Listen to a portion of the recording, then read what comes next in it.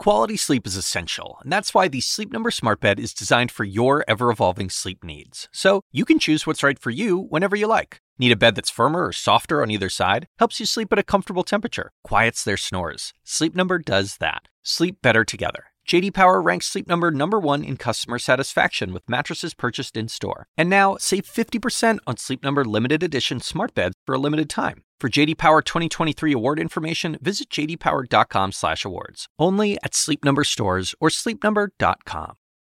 This episode is brought to you by Shopify. Do you have a point of sale system you can trust, or is it a real POS? You need Shopify for retail. From accepting payments to managing inventory, Shopify POS has everything you need to sell in person. Go to shopify.com/system, all lowercase, to take your retail business to the next level today. That's shopify.com/system. Today on Inside Politics, President Biden is wrapping up a very busy 4-day trip to California, where he met with some of America's closest allies and its toughest competitor. And we have new CNN reporting this hour about the Biden re-election campaign strategy as they prepare for the probability of another race against Donald Trump. Plus, George Santos' days on Capitol Hill may be numbered. A growing number of his fellow Republicans say they're ready to expel him. And it's a list that now includes the chairman of the House Ethics Committee, which investigated him. So will Santos stay or fight or call it quits? And the IDF says it has proof that Hamas was operating underneath a hospital complex. Israeli forces are raiding in northern Gaza. We're going to go to Israel for reporting on that. I'm Dana Bash. Let's go behind the headlines and inside politics.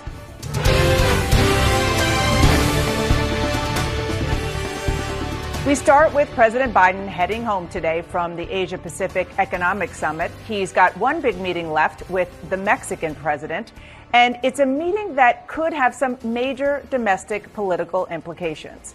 CNN senior White House correspondent MJ Lee is in San Francisco.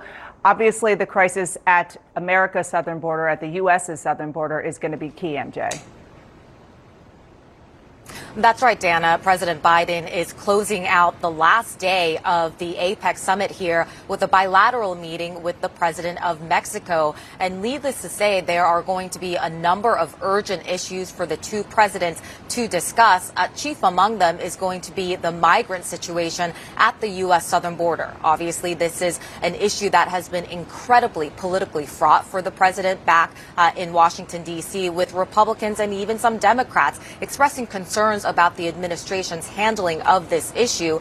We also expect the two leaders to discuss the fentanyl crisis as well.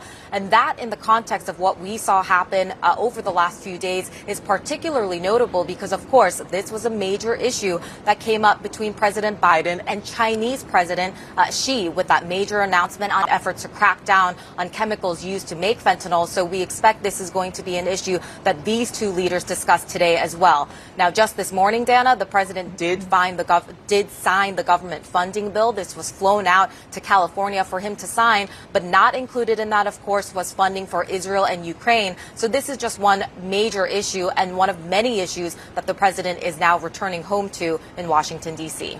Dana?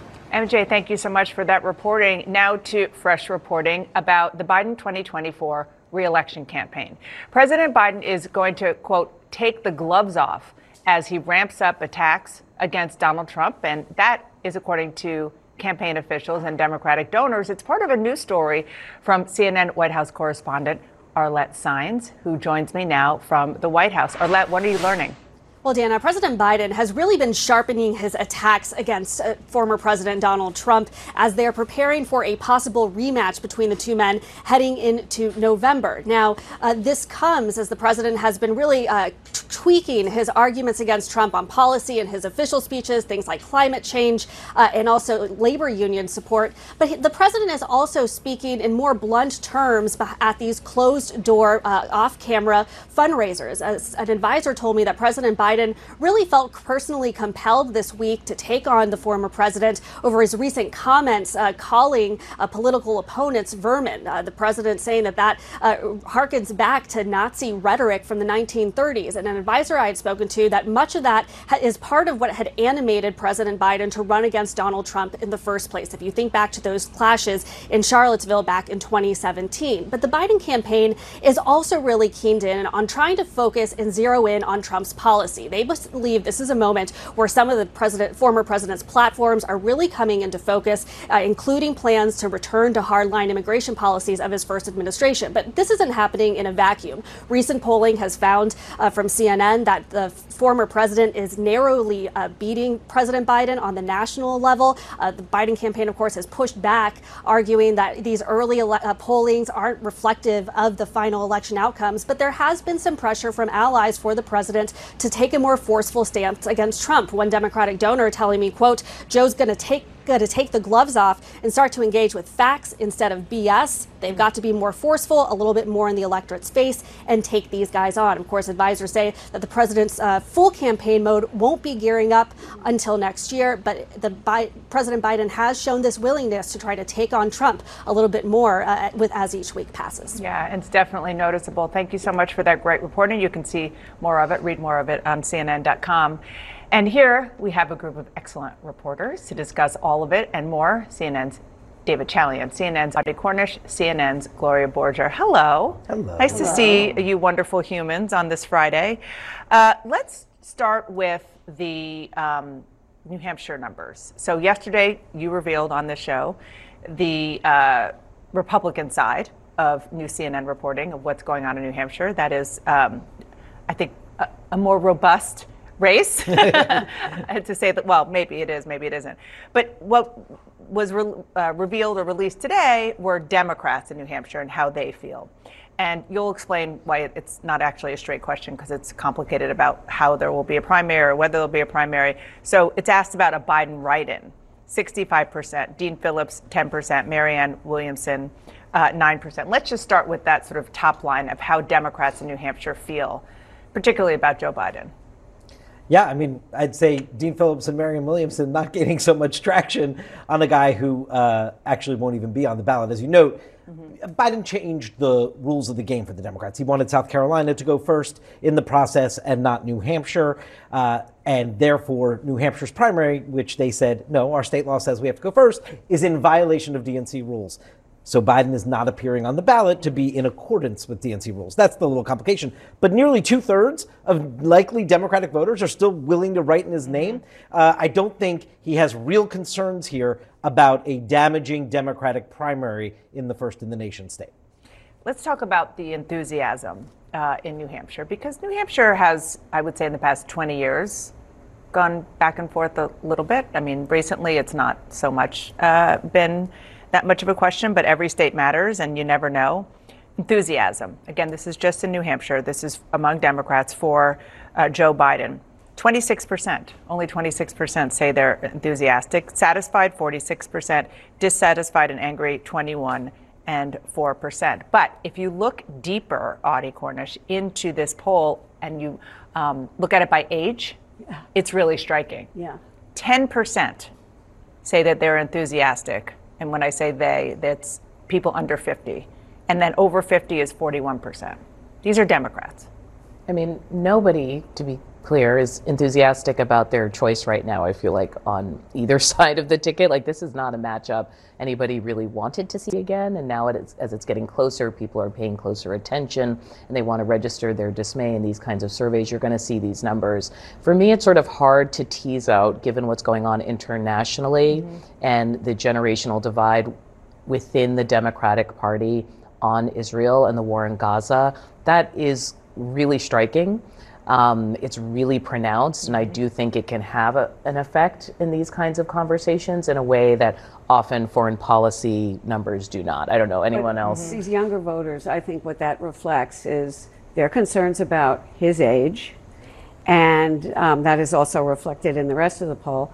And, you know, this sense that they have suffered through an economic downturn. If they wanted to get a mortgage, the rates were high. They don't see any increase in their paycheck. The student loan issue. Right, exactly, the student loan issue. So Yeah. I think that, again, Biden nationally is not doing well with a lot of constituent groups that he did very well with in 2020, Yeah. like black voters, Hispanic voters, younger voters. So this is just one more area where they have to kind of get the wind at their backs again a little bit and talk to younger voters in a way that will appeal to them. He's going to be 81 years old on Monday. Let's look at what this poll shows.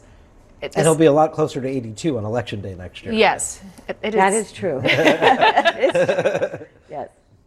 Let's look at the way he is perceived on some of his sort of personality traits as opposed to Donald Trump. Temperament, way better. Honesty, integrity, way better. Policy positions, about even. Physical, mental fitness, 10 points lower than Donald Trump. It's the only attribute that we tested in this poll where Trump is ahead of Biden. And the only attribute he can't fix. And the only attribute he can't fix. Here is the reality. New Hampshire is not a terrible state for Joe Biden. His approval rating overall is a little bit higher than it is nationally, like a tick higher than it is nationally. I think we had it at 44% in this poll. And it's the matchup, and this gets to what you were just talking about with Arlette in her reporting, Dana. It has always been the case that the Biden team understood this was going to be a contrast campaign. That is what they were gearing up for. The contrast is the campaign. That is, and it gets to why Joe Biden initially sought the presidency last time around. So all of that was going to be the case. And what numbers like this show, when you look at that side-by-side comparison, if you look at their favorable and unfavorables, yes, Joe Biden is not popular. His numbers are upside down. But you know who's more unpopular? Donald Trump. And that's the conversation they want to take to voters. Yeah, I mean, what do they say? Don't compare me to the almighty, compare me to the alternative. Exactly. And that's what this is. But if I were looking at this poll and I were working for Biden, I would say, oh, it's not that bad. They're used to bad ones, but, 62% of adults in New Hampshire say that Trump has probably committed a crime.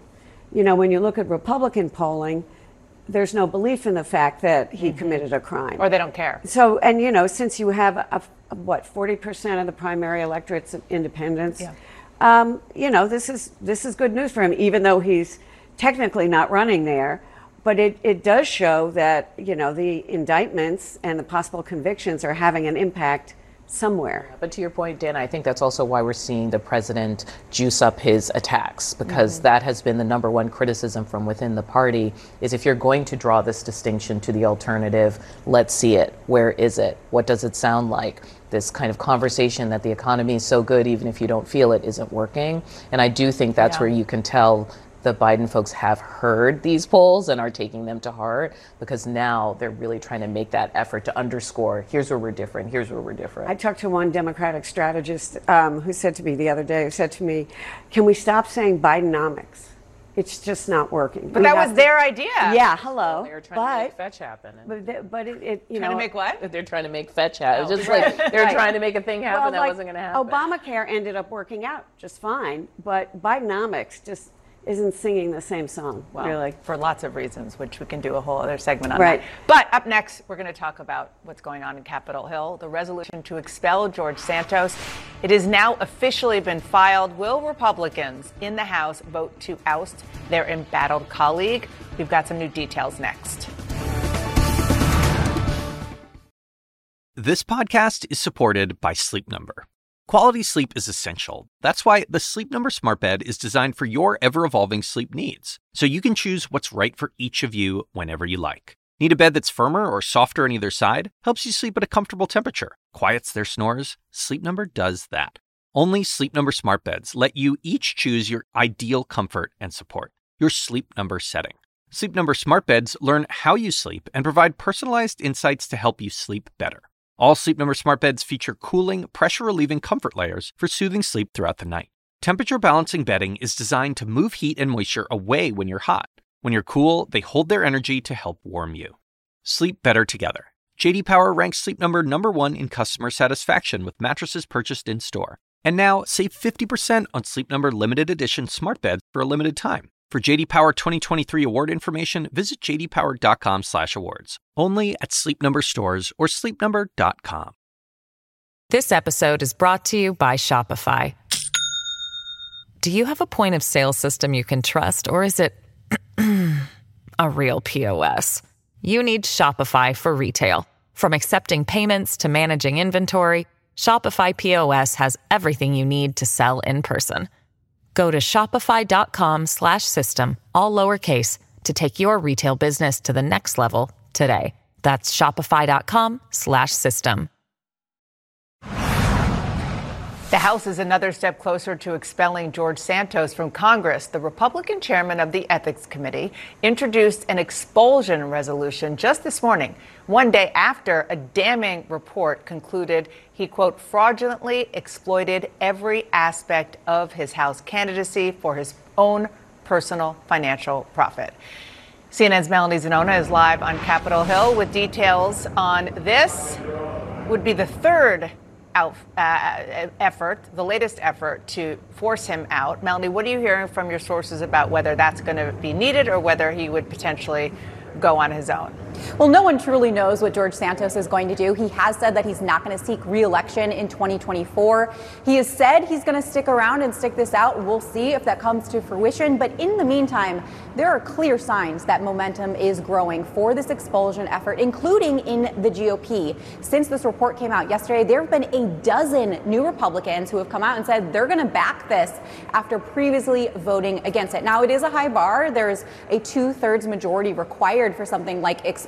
And as you noted, past efforts have failed. But now having the chairman of the House Ethics Committee behind this is significant. And meanwhile, the new Speaker, Mike Johnson, he is essentially giving members the green light to vote their conscience. I want to read you part of the statement from his spokesman, Raj Shah. He said, "The Speaker has reviewed the report and its very troubling findings. As members from both parties, members of the Ethics Committee and Representative Santos return to Congress after the Thanksgiving break, Speaker Johnson encourages all involved to consider the best interests of the institution as this matter is addressed further." So we are expecting action at some point after the Thanksgiving break. And meanwhile, Santos put out a new tweet yesterday where he continued to bash this ethics report, continued to be defiant here, continued to claim his innocence.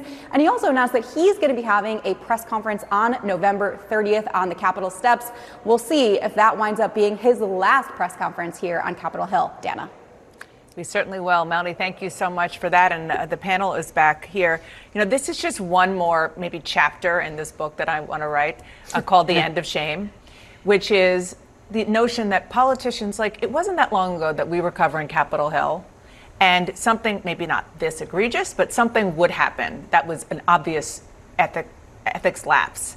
And the member would just feel so ashamed that they would leave, or the speaker or the leader would call them in and say, this is your resignation, and you're going to put this on your letterhead and you're going to go bye-bye. At least penalize them in some way. You probably remember the William Jefferson case. He was found to have $90 over and over. The cash in the refrigerator, right? $90,000 of cash in his refrigerator.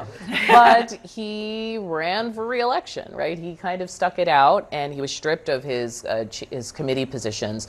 But I think what's important is that lawmakers are never so protective of the institution as when they're talking about themselves. And that's why there were Republicans who voted, not to go against Rashida Tlaib, and there were Democrats who voted not to expel Santos because they believe that there should be due process and protections for them when there are accusations, and they don't want a politicized process to get them tossed out of Congress against the will of the people. So I think this is playing out the way a lot of people expected in the end, and that there's actually a report with actual details. Sorry. Go ahead. No, just on the politics of this for a moment, please. though.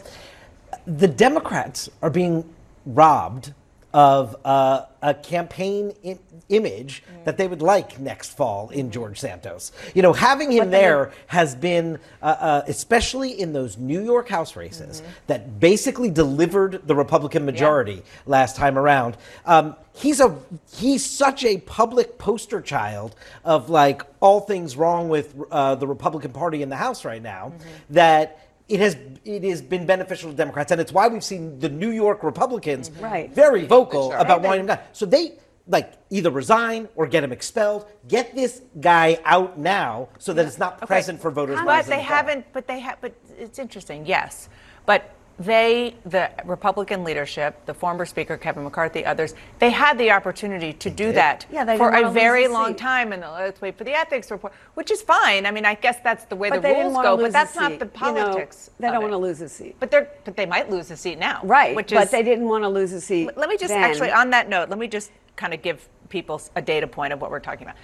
The districts in New York have moved a bit, and they will potentially move again because there's a lawsuit. But let's just generally look at what our team says is the makeup of the New York 3rd District. Joe Biden won that area 53.5%, Donald Trump 45%. And that is, if there is a special election, if he's either expelled or if he resigns, that is the terrain that Republicans are going to have to go into. Yeah, they're going to be, it's ripe territory for a Democrat, and they know that. But these Republicans from upstate New York, et cetera, who have been so vocal about this, feel like he has done the party there a lot of damage. And, so it's not, so they're out there, as David was saying, campaigning against this guy.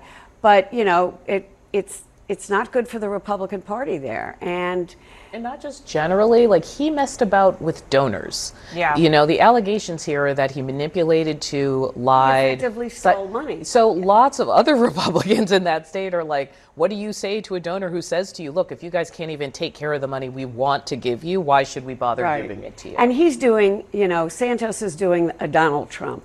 He's blaming the ethics committee. It's a witch hunt. He's taking a page out of Donald Trump's book. Okay, let's actually just give a contrarian look to this district, because assuming that there's going to be some kind of race in some way, shape, or form to replace him. The team found this article. It was in CBS News, and it's specifically about a race on Long Island this year, so just a couple of weeks ago, or maybe it was last week. Once again, Long Island was an outlier. Very much like last year, the rest of the country went blue. Long Island went red. This is a reaction to Albany politics. So it's not a given. Not a given and at all. Santos I don't think did win by a pretty healthy margin. Yeah, this is not a guaranteed pickup for the Democrats, although a former Democratic congressman is seeking the seat, right? And there was already a Republican primary challenge in place. Because Santos is such a joke and is such a flawed character, for a year now, he's been like hanging over the politics around this and his absurdity. And so I think if he is removed from the equation, yes, this will get more back to sort of competitive ground than it would be if Santos was still running. Yeah, I think one of the reasons McCarthy wanted to keep Santos was he was so reliable. As a vote. He would do anything McCarthy wanted. For him to try to stay in his own job. Yeah. As a vote. And I do wonder with the new speaker if there's like a smidge more stability. There's not so much of this like, which way will we move? We'll see that play out more in January. Well, just the statement that Melanie showed from the new speaker's spokesperson, basically like, you do you, guys. I'm not going to try to save him. Really interesting. Coming up, we're going to go to Israel as the ground invasion of Gaza enters its third week. Questions are mounting about what exactly a post-war Gaza would look like. I'll talk to the man responsible for turning the tide in Iraq. General David Petraeus will join me next. This billboard in Times Square is the stark reality for families of hostages being held by Hamas. Today is Emily Hand's 9th birthday. 9th. She celebrated her 8th birthday last year with a circus-themed party in Kibbutz Be'eri, not far from the Gaza Strip. Emily was initially believed to have been killed on October 7th in the attack by Hamas, but is now believed to be among the 237 hostages.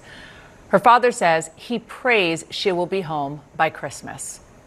2 days after Israeli military forces infiltrated the Al-Shifa hospital in Gaza, the IDF is now showing what it says is proof that Hamas was operating underneath the hospital complex. This video, shot and distributed by the IDF, shows a tunnel shaft near the hospital.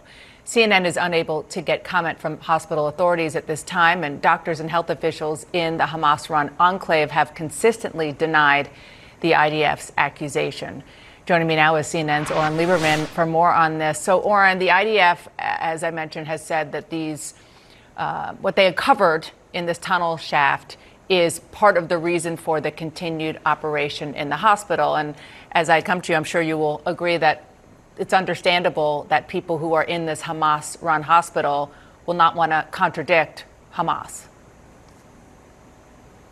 Right, and that's what makes this so difficult. The UN has said they want to investigate themselves because, frankly, they don't put a tremendous amount of stock in either side, given the length and what they've seen in this conflict. So they've called for an independent verification, an independent investigation to see what this tunnel shaft was for.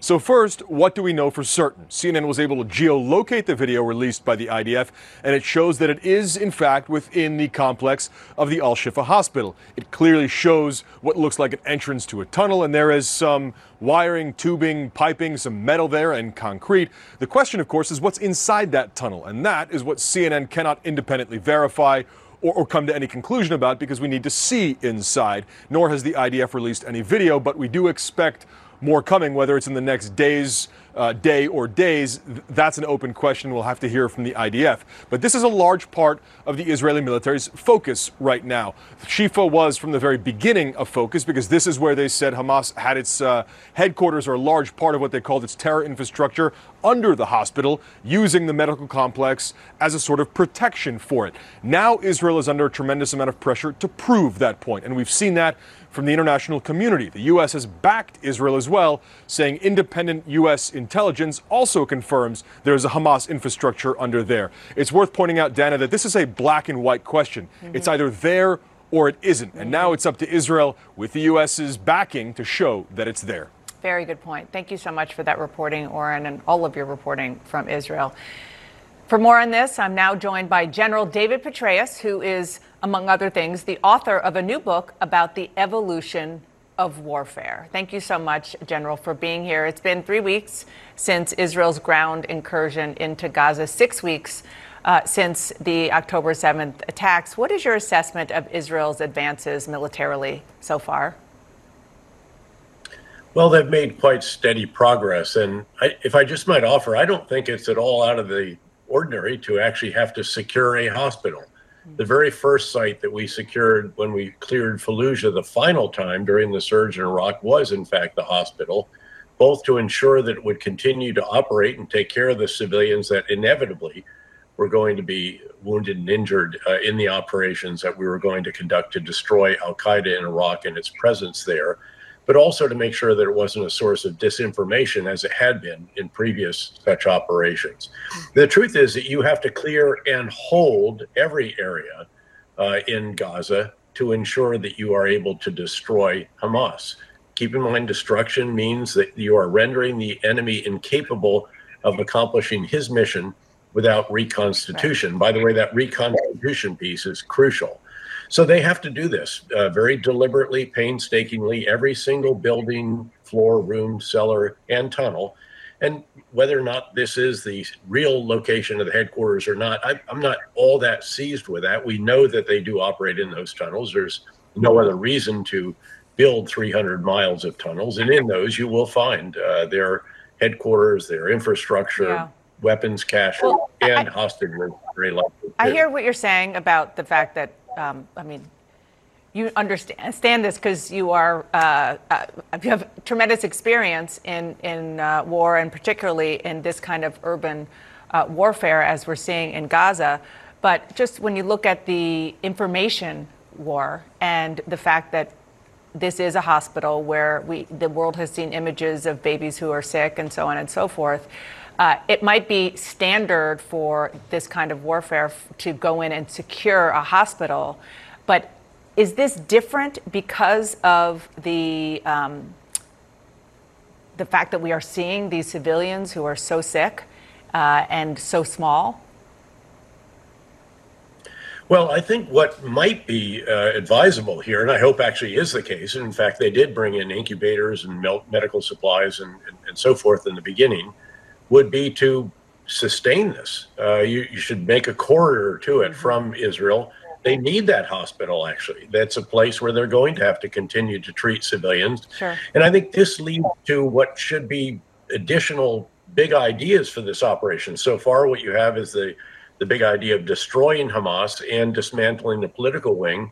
How about a big idea for the vision of life for the Palestinians in Gaza after Hamas is gone? We sought to separate the extremists from the population by giving such visions before we would conduct operations in Ramadi, Fallujah, Mosul, and these other cities that we had to clear and hold and then rebuild.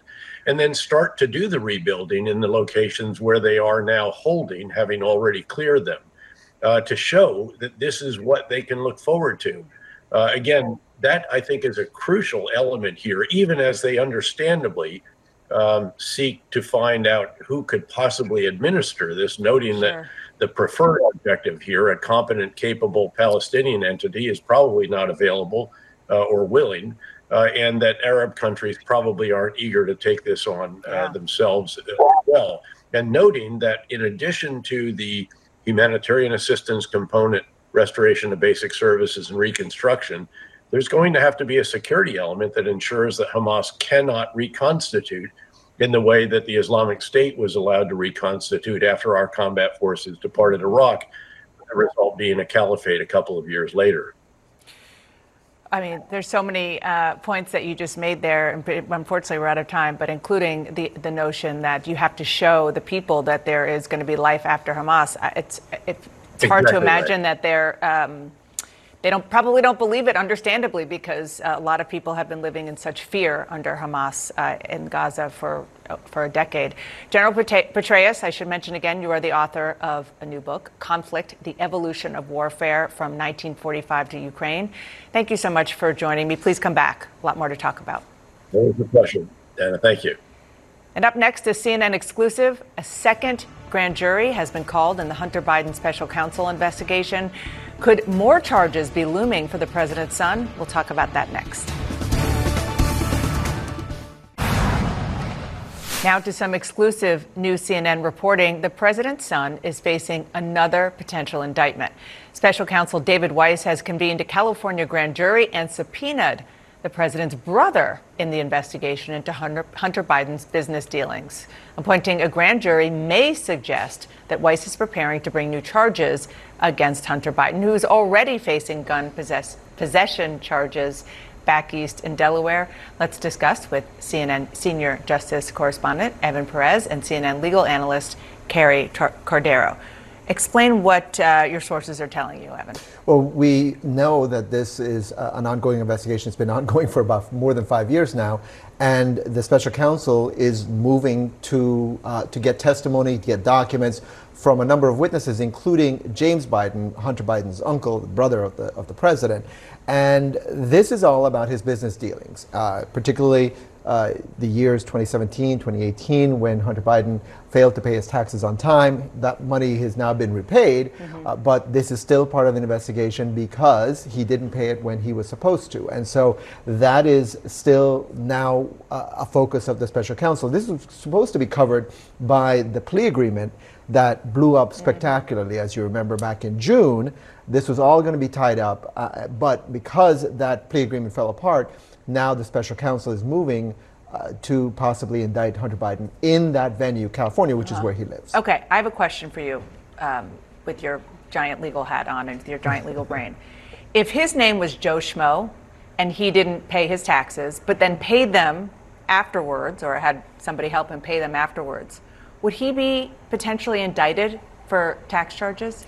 Yeah, I think that's a really good question. And I think the fact that this investigation has gone on so long, I mean, many years, for what in a normal circumstance probably is something that maybe administratively could be resolved by now, or at the very least, the plea deal would have been accepted and would have been resolved now. It really does raise the question as to whether or not the special counsel is sort of tied in knots at this point, where they can't just let it go because that could be perceived as being political, and so they're pursuing it in another way. And I really do wonder whether the change of jurisdiction, in addition to maybe the residence issue, has to do with the fact that the judge in the former jurisdiction didn't accept the plea deal. And so now they're wondering if they can maybe wrap this up potentially through an actual prosecution that could lead to a plea in another jurisdiction where it can get resolved. Well, I think one of the things that's happening is that because Delaware is not a venue that this case could be brought, right?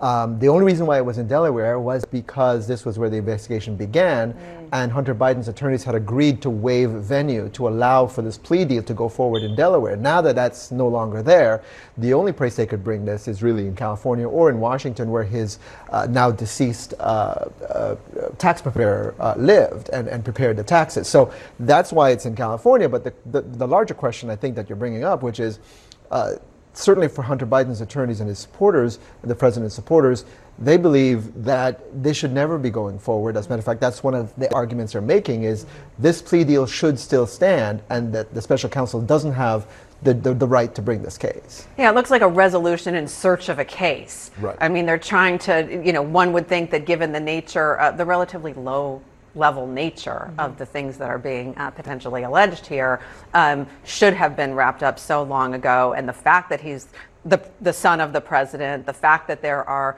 political consequences either way the case is disposed of, it just seems to me that at this point it is just dragging it on. Politics is not supposed to play a role in all of this, it's but not you see supposed this, to. Right, you see this all the time. Me. I'm sorry to laugh. You see this all the time, laughing. right? Where prosecutors feel like they can't make a decision that they know they should because of the politics. Yeah, I mean, the politics are so deeply embedded in all of this, which is 2023. Yes, it is. Thanks so much. Thanks for explaining it. Thanks for your reporting. And up next, more new CNN reporting. This is about the Department of Education, which is launching investigations into anti-Semitic and Islamophobic incidents in several universities across the country. We'll give you more on that after a break.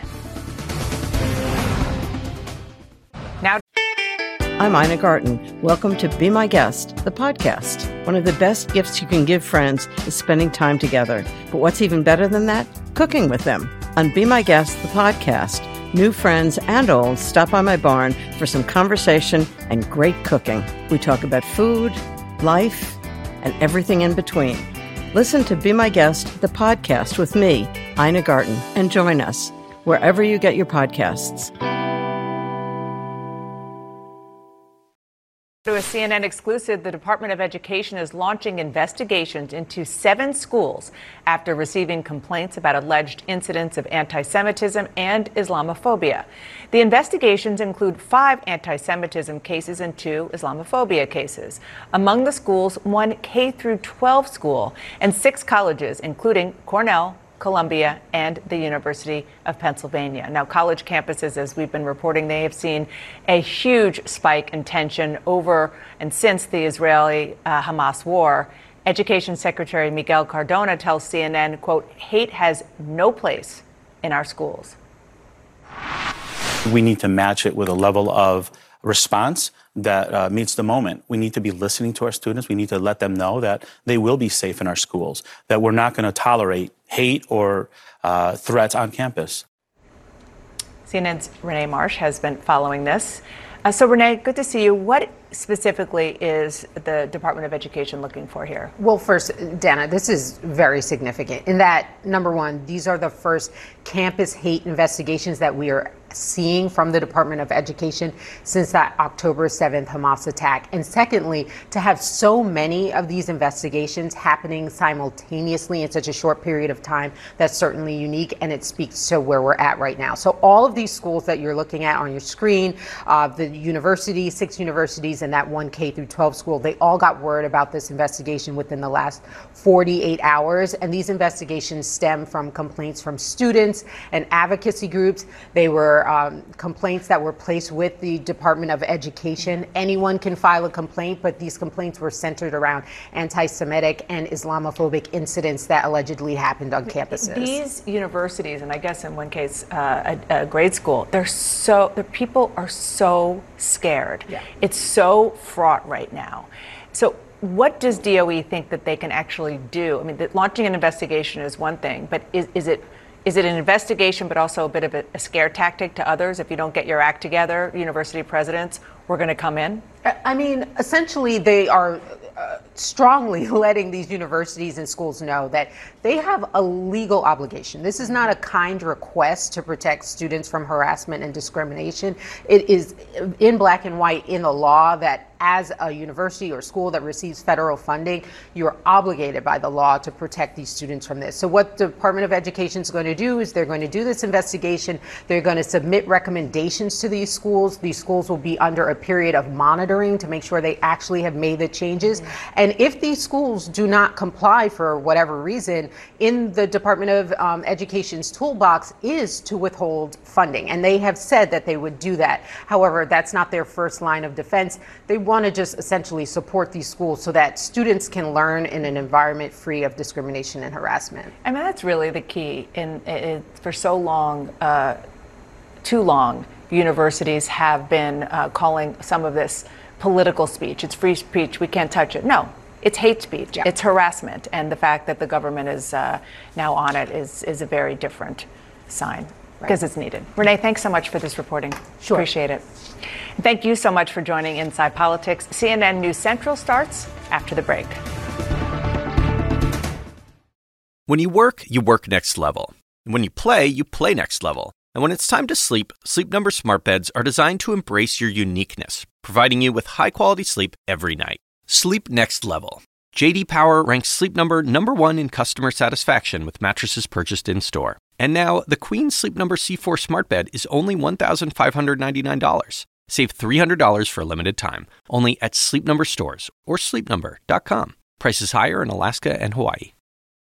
Quality sleep is essential, and that's why the Sleep Number smart bed is designed for your ever-evolving sleep needs. So you can choose what's right for you whenever you like. Need a bed that's firmer or softer on either side? Helps you sleep at a comfortable temperature. Quiets their snores. Sleep Number does that. Sleep better together. J.D. Power ranks Sleep Number #1 in customer satisfaction with mattresses purchased in-store. And now, save 50% on Sleep Number limited edition smart beds for a limited time. For J.D. Power 2023 award information, visit jdpower.com/awards. Only at Sleep Number stores or sleepnumber.com.